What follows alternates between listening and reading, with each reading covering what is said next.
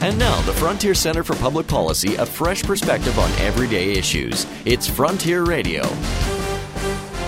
More and more Canadians are prepared to pay a premium to buy food that is certified organic. They believe, in good faith, that an objective process ensures the food is authentic. They might be surprised to learn that the Canadian Food Inspection Agency allows any producer to use their organic labels as long as fees are paid and the paperwork is done. The government does not require actual testing to ensure that the food is free of things like pesticides or growth hormones. It was a similar story in the United States, but soon there will finally be random testing there to ensure that organic products are genuine and safe. The American Consumers Union once performed random tests and discovered that 1/4 of organic food contained prohibited substances. They urged the U.S. Department of Agriculture to introduce testing into the American Organic Program. In Canada, the Food Inspection Agency ran tests in secret and discovered that almost half of the samples contained prohibited pesticides. But they're still not prepared to follow the American lead and require testing of organic food